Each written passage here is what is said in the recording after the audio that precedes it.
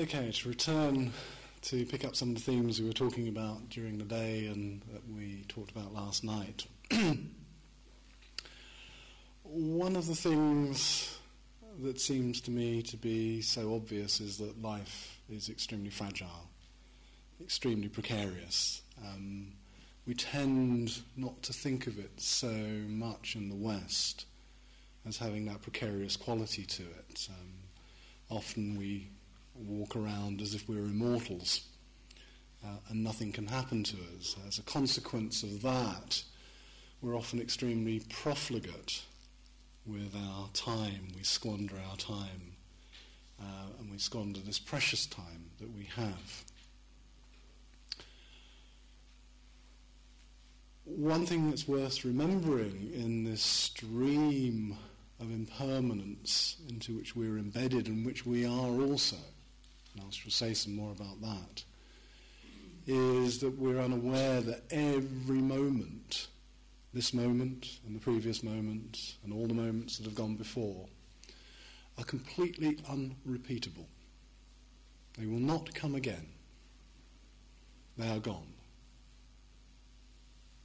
We will never recapture them, no matter how hard we try.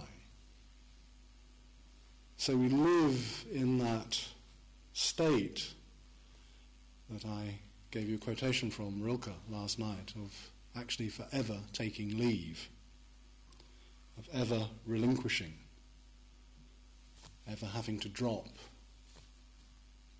However, we're not often aware of this. We're not aware of the precariousness, the fragility, this fleeting time into which we're embedded, into which we pay so little attention, so much so that quite often in our lives we're projecting forward. We are, as the German philosopher Heidegger says, we're always ahead of ourselves. We're projecting into the future. We discard the now in service of the future and what's going on. However, it is only this now that we can really know and where we can really be. As you know, one of the themes of this, the kind of theme to impermanence, but also the other aspect of uncertainty, well, the Tibetans say there is actually one certainty. There's one absolute certainty for all of us: death. The big uncertainty, of course, is when. That's the big thing. And yet, and I think this is particularly true for us in the West, as I say, we're projected out into a future that might never arrive. And we dispense with the now, which is where we are, which is replete with all the meaning that we're likely to know, and we lose our sense of being for this sometimes ghost fragment of something which will never, ever transpire. So the only place we can really live in this world of impermanence is in the now. Now, this is not to discount the fact, obviously, that we have to plan. We have to do things. But of course, that calculative planning mode of being becomes the one that often takes over. And that is the only mode of being that we tend to know, is the one of calculation and planning and, the future and all of the things that we, project for ourselves that might never happen at all. That includes all the good things that you might plan for yourself, but all of the fears and the worries that you hang on to as well. If we truly, as I was saying to one of the groups this afternoon, if we truly perhaps lived in the now, there would be no fear. But because we project so much into the future, we have fear. We have anxiety. And we have all the things that go with those two emotional states. And we have to, in many ways, live in the remembrance of our mortality. I remember one time when I was in India, sitting at the back of probably the biggest tourist attraction in the whole of India. I'm sure you can imagine what it is. It's called the Taj Mahal in India. There I was, sitting at the back of the Taj Mahal, eating my packed lunch. which I'd kind of assembled for myself on my days kind of touring around Agra.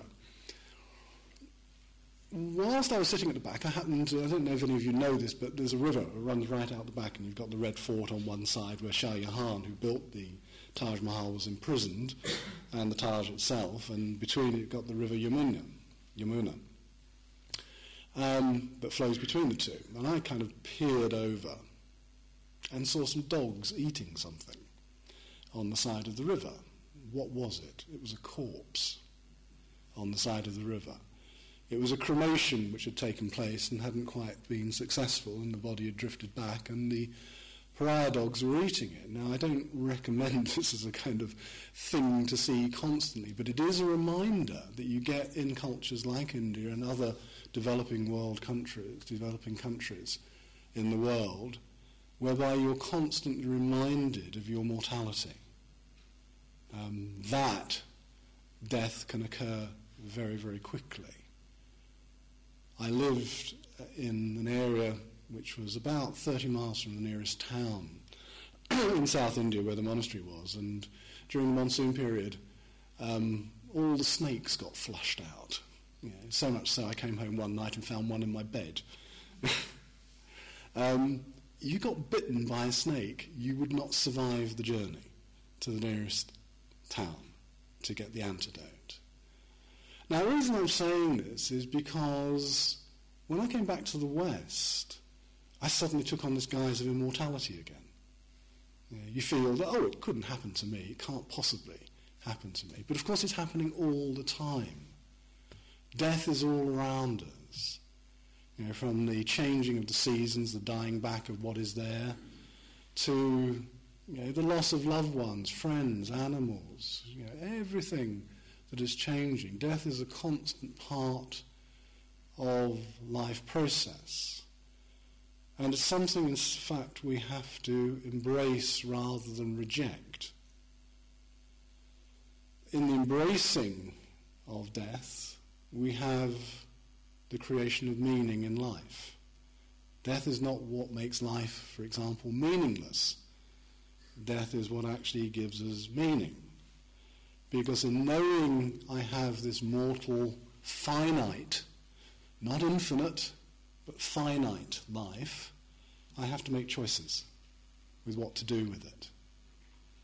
So it's very prescient, very urgent that we direct our attention to making those choices, to making the choices which make our lives the most meaningful that we can possibly make them. If we had an infinite amount of time, perhaps we would never make any choices whatsoever. It actually, in infinite time, life would be meaningless because we wouldn't make choices. So death can take us at any time, and this is not meant to be a subject of morbid brooding, I might add. Tibetan culture, where I lived for a long time, and also Sri Lanka, Tibetan culture, where I lived, constantly has the thought of death. They came from a very harsh landscape, even before moving to India.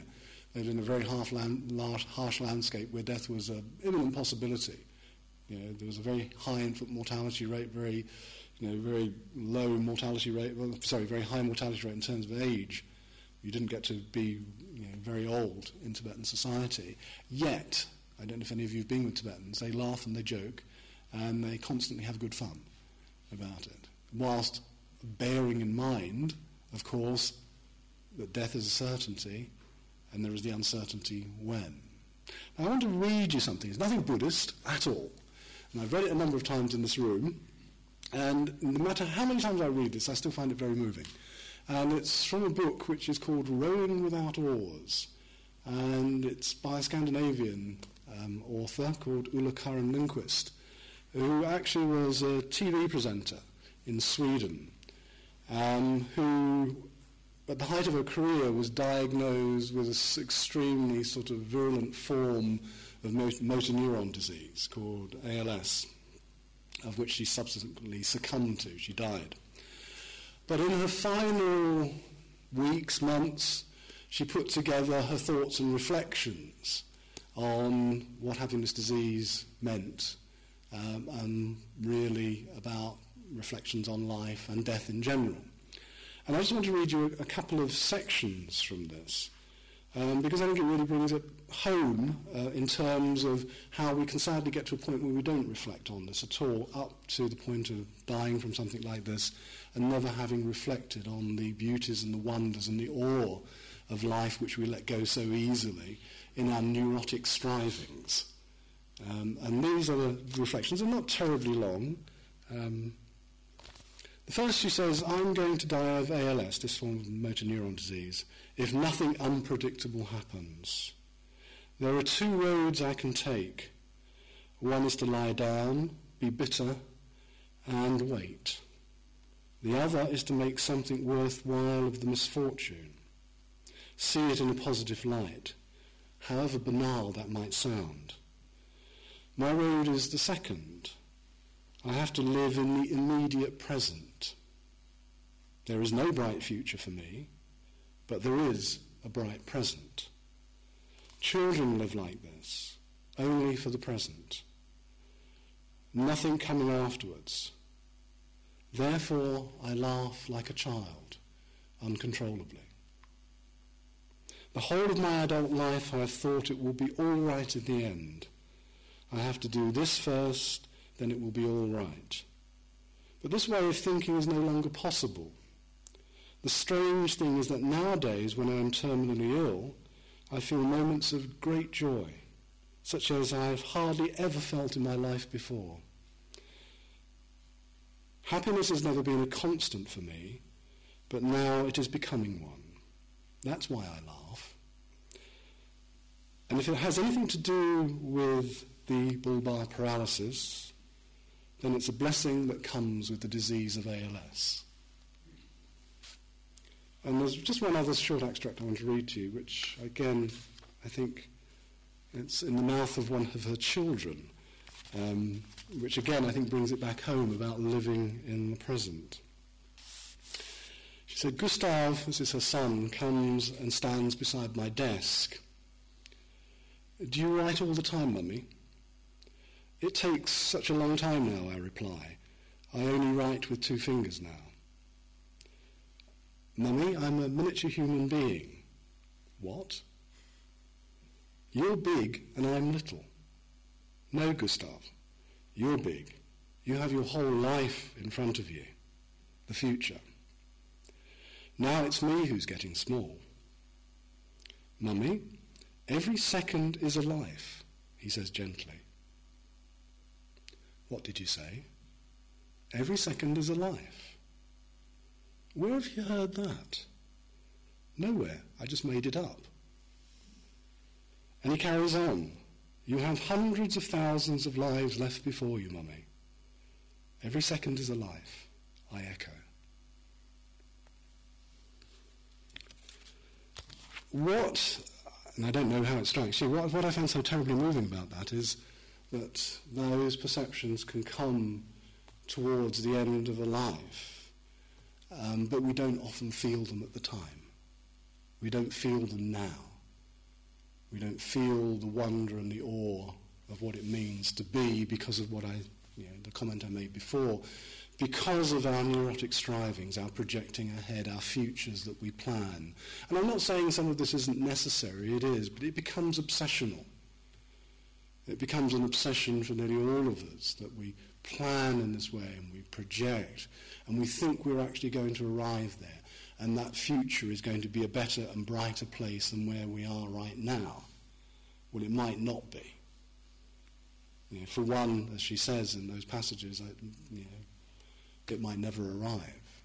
You might never get it. There is no future in that sense. So it's learning to live the impermanence in this fleeting now, in this fleeting moment. Okay, we make our plans. All of you had to make plans to get here, I'm sure, to create the conditions whereby you can come away for a couple of nights and to be here. But once you're here, once you're where you've planned for, once you've set that in motion, there's no need for us to hold on to it any longer. But this is what we do. We hold on to that mode of planning and lose sight of being. And we do it so easily. And there's a number of other ways we do this as well. I mean, that's one, this kind of ruminative planning, projecting ahead. There is the association of our being with our doing. You know, I am only who I am because of what I do, and I've got to do constantly, and project and feel my role, whatever that might be.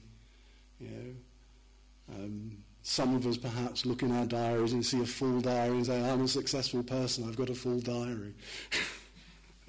Yeah. Whereby we lose sight of what is here in this moment. We lose sight of, as I say, this magnificence and awe. And this is one of the things that for me characterizes our loss of sense of being, as a loss of the sense of wonder that we can have of that which is around us. We can get obsessed by the depressive aspects, and I'm not saying there is nothing bad going on in the world. It wouldn't be so naive. But we lose sight of the beauty of what is here when we become swamped and obsessed again by the negative aspects of what is there in life. So living in permanence in this way is to grasp, well, perhaps grasp is the wrong word, perhaps to live this now, to relax into it, you know, to come back to where we are, not where we would like to be, but where we actually are, and to embrace it. We tend to also think of the meaning of our lives embedded in big things, big projects, big ideas, big senses, where in this fleeting, evanescent world, ever-changing, like billowing clouds, moving, we lose sight of the fact that meaning for most of us is actually there in the small, minute details of life that passes by because we are projecting our sight, our vision is looking out towards something else, towards some ideal, and overlooking what is here. And in many ways, and I'm sure, and I haven't used one Buddhist word so far this evening, I might have given you some quotations, but not one Buddhist word, but I'm going to use one, because Buddhist thought and practice speaks constantly about delusion and ignorance. And actually what I'm speaking about now, this overlooking, this projecting onto an ideal of a wanting it to be this way, is actually a fundamental description of ignorance, of not seeing what is in front of your nose, not being with what is. Even if you etymologize the English word ignorance, it means to ignore in the service of something else, to overlook. You know, this is what the word actually means. It doesn't just mean deprivation of knowledge. You know, we all can take this idea of ignorance as being, well, we're ignorant because we simply haven't got the right knowledge. This is a case, unfortunately, I'm very afraid to say to you, if you had all the knowledge, you'd probably still ignore it anyway. And that's what happens even when, if you like, impermanence is shouting itself at you. It's screaming at you all the time that it's around. And you're looking and projecting and doing the same old things again and again and again. Yeah. We're overlooking it. We're ignoring it. We lapse into a state of delusion. So there's something more, and this is connecting with what I was saying last night. There is something more to this than just head knowledge. You know? I often joke in this room about the fact, many of us, I don't know if you're the case, many of us have over the years collected lots and lots and lots of books on Buddhism. You know? Or other spiritual disciplines. It doesn't matter. It applies to any spiritual discipline. Place them there on your shelves, and you think somehow by osmosis it's going to wreak a miracle on you. Even if we've read all those books, it probably doesn't make much difference. It's like the person who has a deep, deep addiction and knows all of the reasons why they shouldn't be engaged in the addictive practice that they have and the health detriments and all the rest of it, will still continue to do it. And I'm afraid that's often the situation for ourselves, that we continue to do it no matter how detrimental to our health we might know it is. So it's making the move from simply having the knowledge into something becoming, as I was saying last night, some kind of embodied knowledge, a knowledge of the heart. In Buddhism we have a word, unfortunately, we have lots of words in Pali and Sanskrit for things which actually have very kind of one-word translations for in English. And there's this classic word in Pali and Sanskrit, it's exactly the same in both languages, which is the word chitta, which usually gets translated as mind. Chitta is mind, but it means mind and heart as well, combined. This accusation often used to be made by Tibetan teachers that I used to have about Western people in general. They said, trouble is with Westerners, you think here, pointing to the head, and not here, pointing to the heart. All too much of it's up there. They used to be very impressed, by the way, at the way Westerners could learn things very, very quickly. And I always remember one Tibetan teacher said to me once, he said, this is the monastery where I was studying, he said, I'm very, very impressed with Westerners. They learn incredibly quickly, but they also forget incredibly quickly.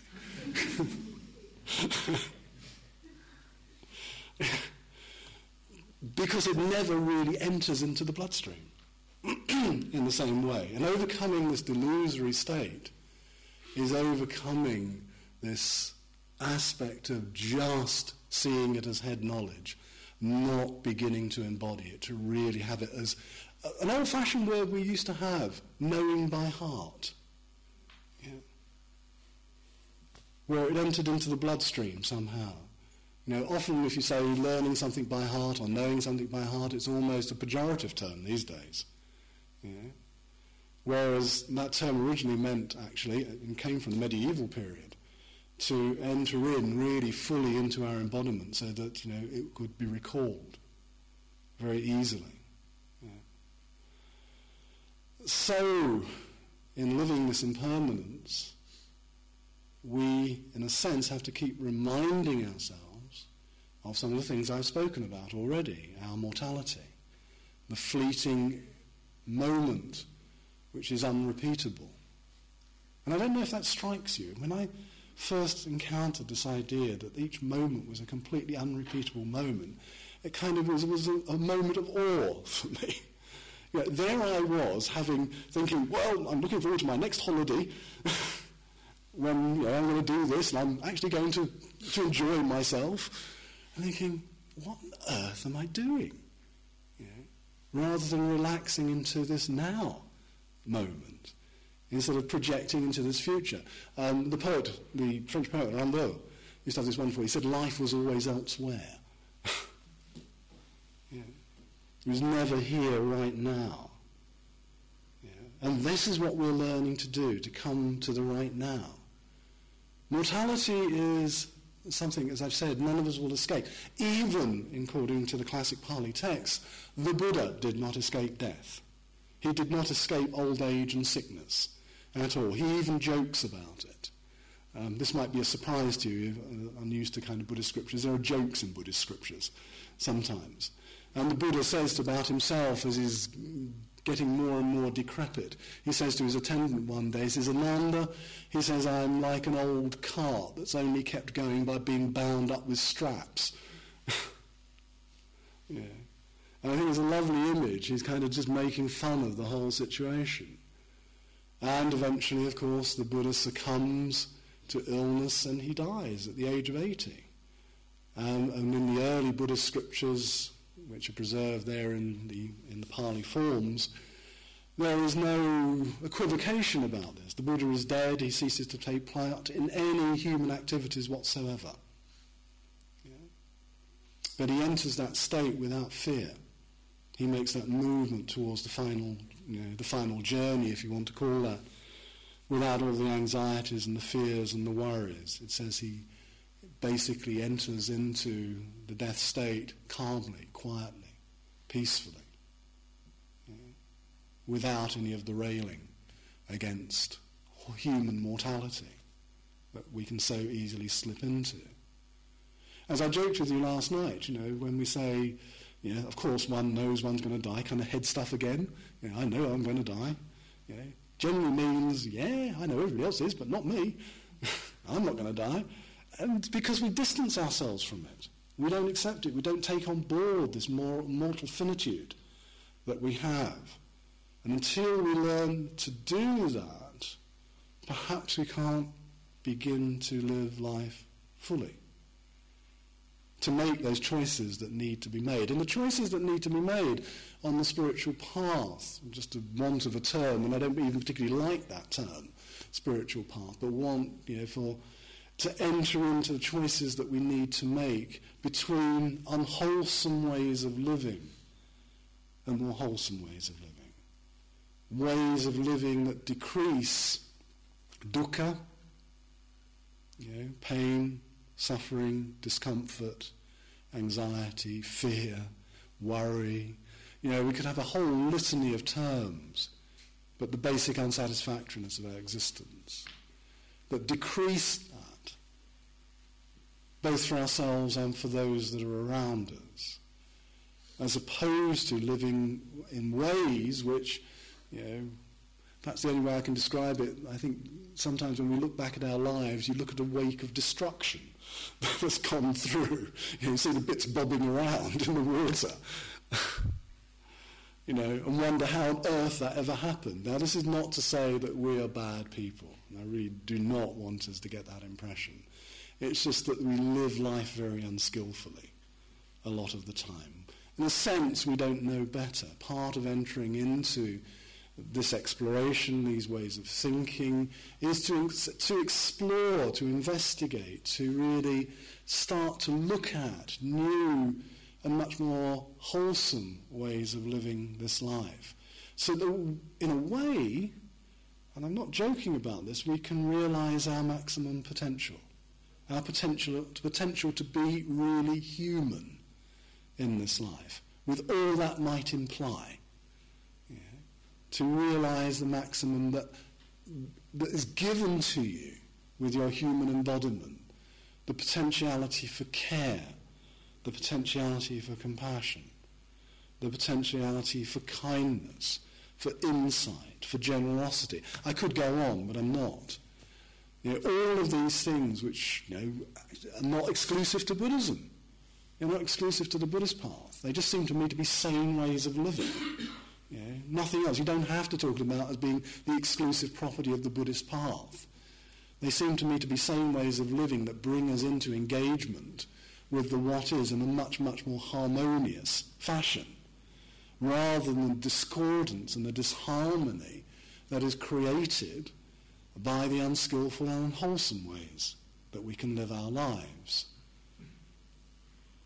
Reflection, I think, on our mortal being, not brooding, remember I was saying this, not brooding, this is not meant to be a case for brooding and getting miserable about it, but this reflection on our mortality can bring us into the realization, perhaps something sometimes we don't even think of, that you can do it, that you can live much more harmoniously, you can be in much more fruitful ways in this life, rather than to constantly have, perhaps, as I say, this image of the wake of destruction that we might leave behind us as we move through life.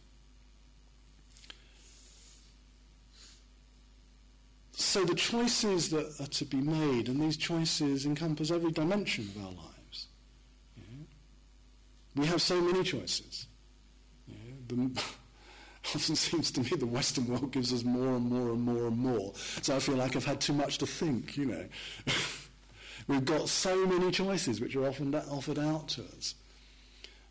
So it's sifting through those, realising the ones which will carry us forward in this wholesome fashion, whilst realising the ones which will hold us enthralled to the materialism, the culture of materialism, the culture of aggression, the culture of violence, the culture of ignorance, and all of these things which, from my point of view, I see all too often reflected where we are in the Western world, and we almost glory in it a lot of the time. We make a virtue out of aggression. We make a virtue out of violence, from institutional violence of the threatening letter down to the abusive relationship taking place in the family. It's there across the spectrum of our societies. So making these choices means that we don't necessarily have to buy into all of this. Only you can make those decisions. Only you can conduct the investigation. There's nobody there saying it has to go in this way or it has to go in that way. The results you will see, as I say, in the decrease of the dukkha in the lives of yourself and the lives of others. The ability to pay more attention to what is going on. In a way, and I'm kind of using a metaphor here, turning life from being something fairly monochromatic to getting colour television. It suddenly starts to come to life when you learn to pay attention, to be aware. Not that awareness is everything, because behaviour has to change as well. And the foundation of all of this is ethical practice. Learning to look at your speech acts. Learning to look at the way that you earn your livelihood.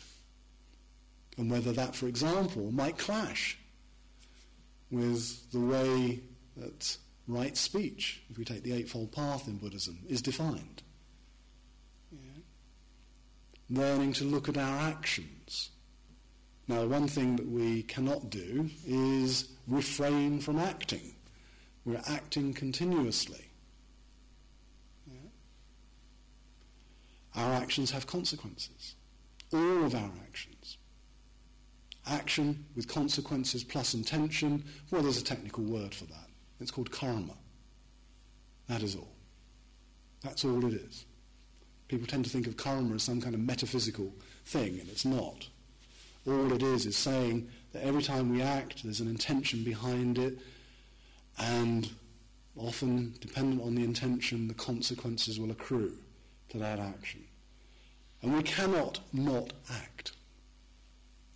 Even if I sat in a cave in the Himalaya doing nothing, I would be creating consequences of some form.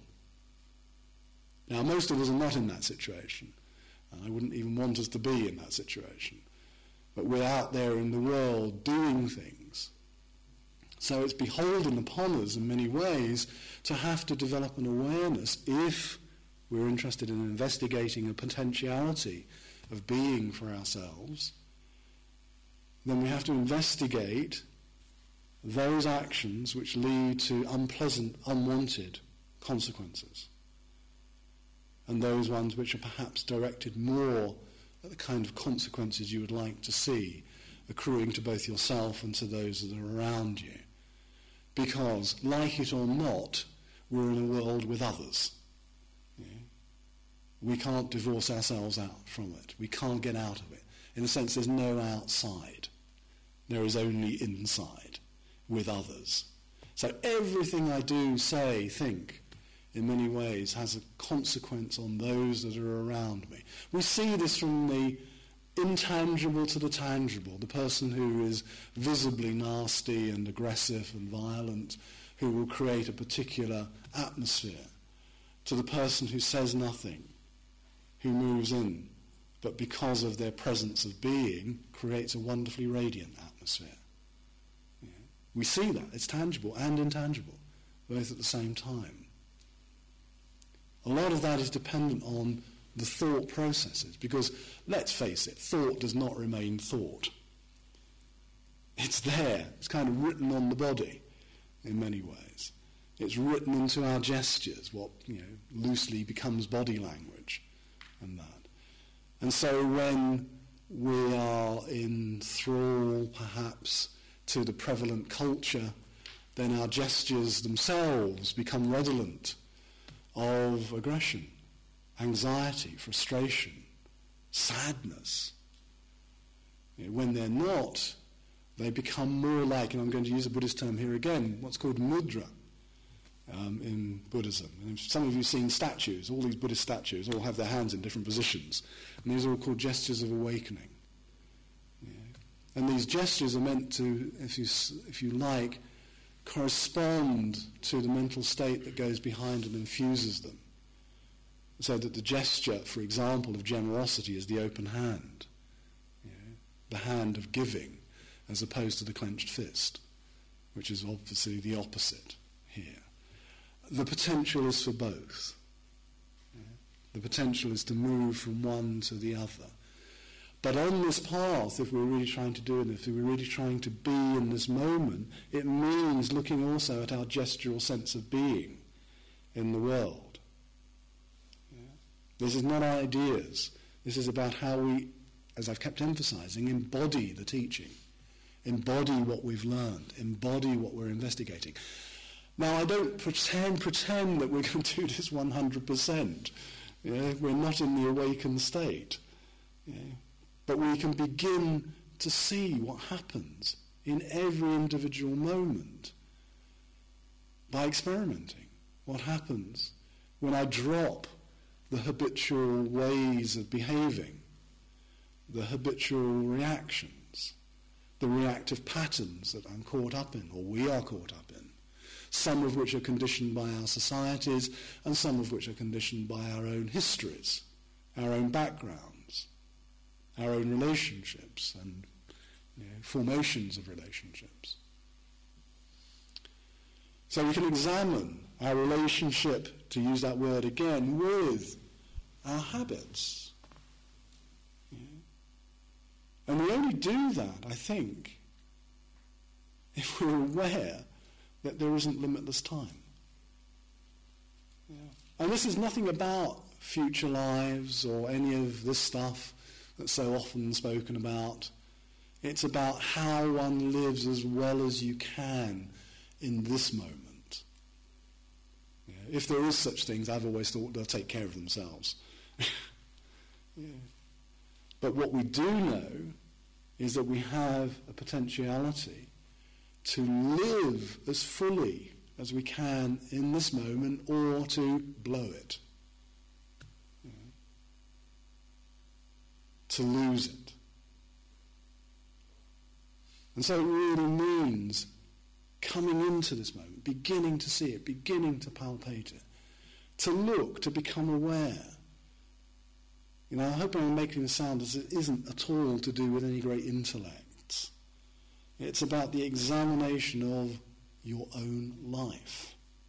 Nobody else's, but your own life, based on your own experiences. To see how you create dukkha for yourself and others, how you can eliminate it for yourself and others. And that potentiality, the Buddha tries to make it very clear to us, we all have. In some traditions, not in the very early tradition, in the late traditions, this becomes called Buddha nature. The idea that everybody can reach that goal. Now it's worth just, again, pausing here, although I'm drawing to the end of what I want to say this evening, to just reflect on what Buddhahood means. And I did a little bit of it last night, but I want to remind us, just in case, again, you've forgotten, because it's so important. Talked about potentialities and seizing it in the now and moving forward and looking at the wholesome, the unwholesome. There are a number of ways of translating it. One way, and particularly when it was translated into Tibetan, they translated it as the word Sangye into Tibetan, the word Buddha. And actually, literally, if you etymologize it and break it down, the word Sangye means where every unwholesome quality has been eliminated and everything wholesome has grown. Bit of a mouthful, so we just say Buddhahood. But I think just examining it in that way, you can see what's being aimed at. The other meaning, which I did touch on last night, of the word Buddhahood or Buddha, is that the Buddha is awakened. Now, I always think this is so important. This is why I personally don't like the word enlightenment, because it kind of takes us away from the point here. The point of this practice, no matter how small to the goal, is to wake ourselves up, to stop sleepwalking through life, to stop bumping into those objects again and again and again and again. Only sometimes when we bump into an object, I'm kind of metaphorizing it here, and it becomes so painful, do we actually go, ooh, what's going on? And open an eye, and we might actually see something, But a lot of the time we're just wondering why we keep having the same old bruises. Because we actually haven't opened our eyes and looked at what is around at all. So the challenge really of the nature of Buddhahood, is to wake up to what is really there, to live that potentiality, to grow all of that wholesome material by sowing, making the ground fertile, sowing the seeds, and letting the fruit arise out of it. Much of the practice you're engaged in the sorts of things you're doing here. Sometimes you can think, oh, I've done this before, it's boring. Don't want to do it again. But actually what you're engaged in is actually tilling the soil. Tilling the soil is a very laborious process, particularly if you're doing it by hand. And that's what you're doing here. You're creating the field, the right conditions to lay down the seeds. In fact, the seeds are already there. You're allowing them the conditions to germinate. From a Buddhist perspective, the mind, this flux that I've spoken about, I haven't even touched on something yet I was going to talk about this evening, but never mind. This mind, which is a flux, which is this wonderful representation, if you like, of all that is impermanent, is, to put it crudely, a vast soup. It's a soup of wholesome ingredients and unwholesome ingredients. What we're attempting to do, if you like, is skim off the unwholesome stuff and allow the wholesome stuff to be tasted that's within the soup. I'm afraid it's a very crude metaphor, but hopefully it means something to you. So within the mind, there is all the potentialities for the unwholesome as well as the wholesome. So, coming back to this practice, in this fleeting flux of our experience, because that's what our experience is, it's flux, it's evanescent. It arises and passes away, that phrase I've often used. We're attempting to see what is going on, to wake up to it again, to know what is there, to know the wholesome as wholesome, to know the unwholesome as unwholesome. Now, sometimes we do this already. It's a natural thing. You can see, the bad temper you get up with in the morning sometimes is completely unjustified. You can see that and you can feel it. Sometimes it doesn't stop you from spreading it around still, but never mind. But you see it as unwholesome. But there are other elements of our experience which are far more subtle than that. The motivations, the intentions behind them are far more ambiguous, paradoxical. And so this close attention we're paying begins to allow us to enter into that field of examination, to really begin to see the unwholesome as unwholesome, to see the reactive patterns which grow out of that. Often what we do is not so much a case of thought as more a case of reaction. That is all. Putting it in slightly different terms, it's a case of stimulus and response. There's a certain set of responses which are programmed in, given certain stimuli, they will be activated. And if you've ever known, if you have people who are really close to you, they know you, and they can push those buttons and to get those responses coming. As you can probably gather, even from the way I'm putting this, the way I'm formulating it, there is very little freedom in that. If I, for example, see that thing in the window and I desire it, I'm somewhat like Pavlov's dog. Pavlov's dogs, when they rang the bell and they salivate for it. It's that case of stimulus and response. And there is a kind of almost myth within the Western world that all our desires should be satisfied. Unfortunately, desires are endless. They will never reach satiation point. There will always be something else. However, as I say, there is really little freedom in that. So what we're trying to create in this examination and this investigation of this moment by moment to moment awareness, what sometimes is called attentiveness, awareness, mindfulness, there's lots of different words which are really referring to the same thing. What I'm attempting to do is bring as much clear-sightedness as I can possibly bring to bear, given the conditions, almost you can say the lighting conditions, at this moment in time on what is going on. And it's that attempt to do it again and again and again, not just in this artificial situation of sitting in cushions. As I've said before, this is practice. And we have this wonderful word, don't we? I'll go and do some sitting practice. And it is practice, because that's exactly what you're doing, practicing for going out into the ordinary world where you won't get the chance, the luxury, often to say, oh, here I see bad temper arising. Here I see ill will or whatever it might be arising, because usually they're going, annoyed at whatever's going on. So this is, in a sense, privileged, artificial, but is a chance to become familiar with yourself. In a way, that is the only way you're going to begin to live in permanence. By familiarizing yourself with this fleeting nature, with something I haven't talked about at all, which I did intend to talk about, which is also the fleeting nature of that which we identify as ourselves. Perhaps I'll just say a couple of words, because it won't remain the same. So much so that, I don't know about you, but I've often done this, is looked back at my earlier life and thinking, almost metaphorically, that was a past life. I'm completely different now. Well, yes and no.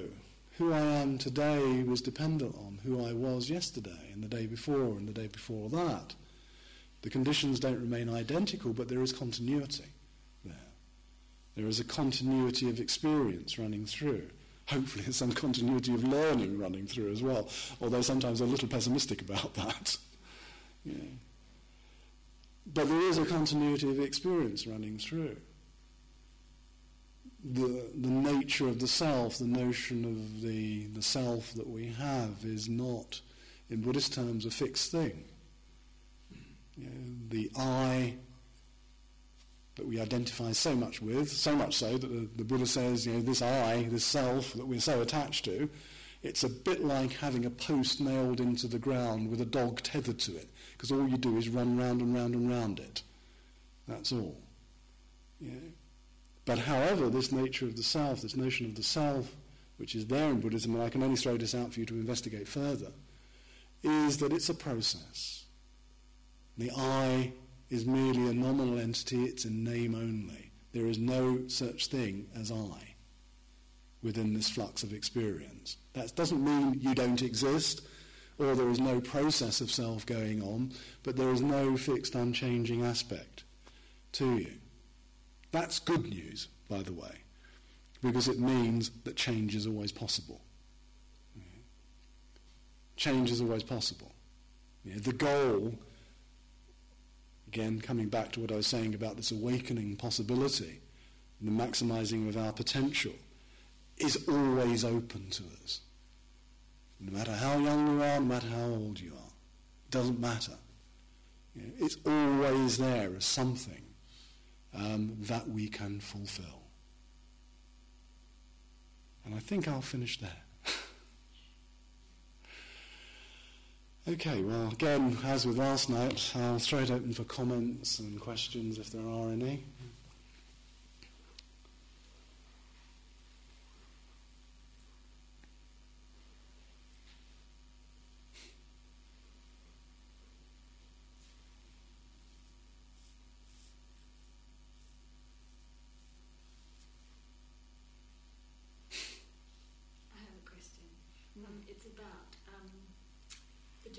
between blankness during sitting and really getting somewhere? How do you know the difference? Well, excuse me, knowing you're getting somewhere, that's a strange phrase, isn't it? Thinking everything's stopping and you're actually starting to let go of everything you normally have. Okay, the main, I suppose, indication that it's not mere blankness is if there is alert attentiveness to whatever the object is. Now, it might be paying attention to the stream of movement of the mind. It might be paying attention to the movement of the breath. But it's this alert, bright attentiveness that's there. It's not an anaesthetization. You know, that's really important. You know, Buddhist meditational practice does not aim at soporific anaesthetized states. That's not what it's about. You know. So if there's that alert attentiveness, it's generally an indication that, you know, awareness is properly focused. Yeah. And that's all we're trying to do, is properly focus our awareness, to be, you know, to use what I was saying before, as aware and awake as possible at this moment in time. Yeah. Just on the back of that, I want to say something I said to one of the, you know, during one of the meditation sessions this morning. Meditational practice isn't about having a blank mind. Actually, there's nobody with a hoover that's going to come along and hoover out your thoughts. You know, nothing like that's going to happen. And it's not necessary for it to happen anyway. It's the relationship that you come into with what is going on that's important. You know, either that being carried off with them, grasping after them, or perhaps rejecting them. You know, which is the two modes that we generally have of being with our thought processes. So as a consequence of that, we often end up dividing ourselves. You know, the bits about ourselves we like and the bits of ourselves we dislike. And they're in kind of war, tension, between the two of them. This is about full and radical acceptance of where you are. Any movement can only occur from full and radical acceptance of where you are. It's like really, really knowing the ground that you stand on. Except this is not any old ground, it's you. Yeah, it's that full acceptance of what is there. And actually that can be quite difficult. In fact, I should say it can be extremely difficult. Not just quite. You know, Eastern teachers were sometimes quite horrified by the way that Westerners divided themselves up in this way when they first came to the West. You know, about this great load of stuff they disliked about themselves and actually really didn't like themselves very much at all. Yeah. And so a lot of the time spent by Eastern teachers when they first came to the West was actually getting people to like themselves a bit better. Yeah. Yeah. In a sense, this beginning to explore this ground, and I used a phrase before, which is in a sense learning to befriend yourself. Learning to become friends with who you are. You know, all the, what you would generally call the negative stuff as well as the positive stuff. And anyway, that negative stuff, if you repress it, you feed it. Yeah? And if you feed it in this way, by repressing it, it comes out as a bigger demon. Yeah? Something even more virulent and even more frightening. So befriend it before it gets to its demon status. Before it's there and wanting to eat you up. And I'm using kind of metaphors here, but you know, sometimes we are eaten up by these very strong repressed emotions that we haven't acknowledged. So it's getting to know the ground that you stand on, getting to know where you are, how you are. Only then can you move forward. If there is any movement. I mean, I even hesitate to say that sometimes. But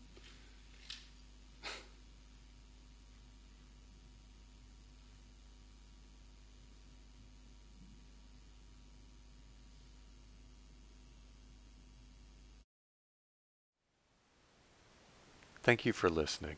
To learn how you can support the teachers and Dharma Seed, please visit dharmaseed.org/donate.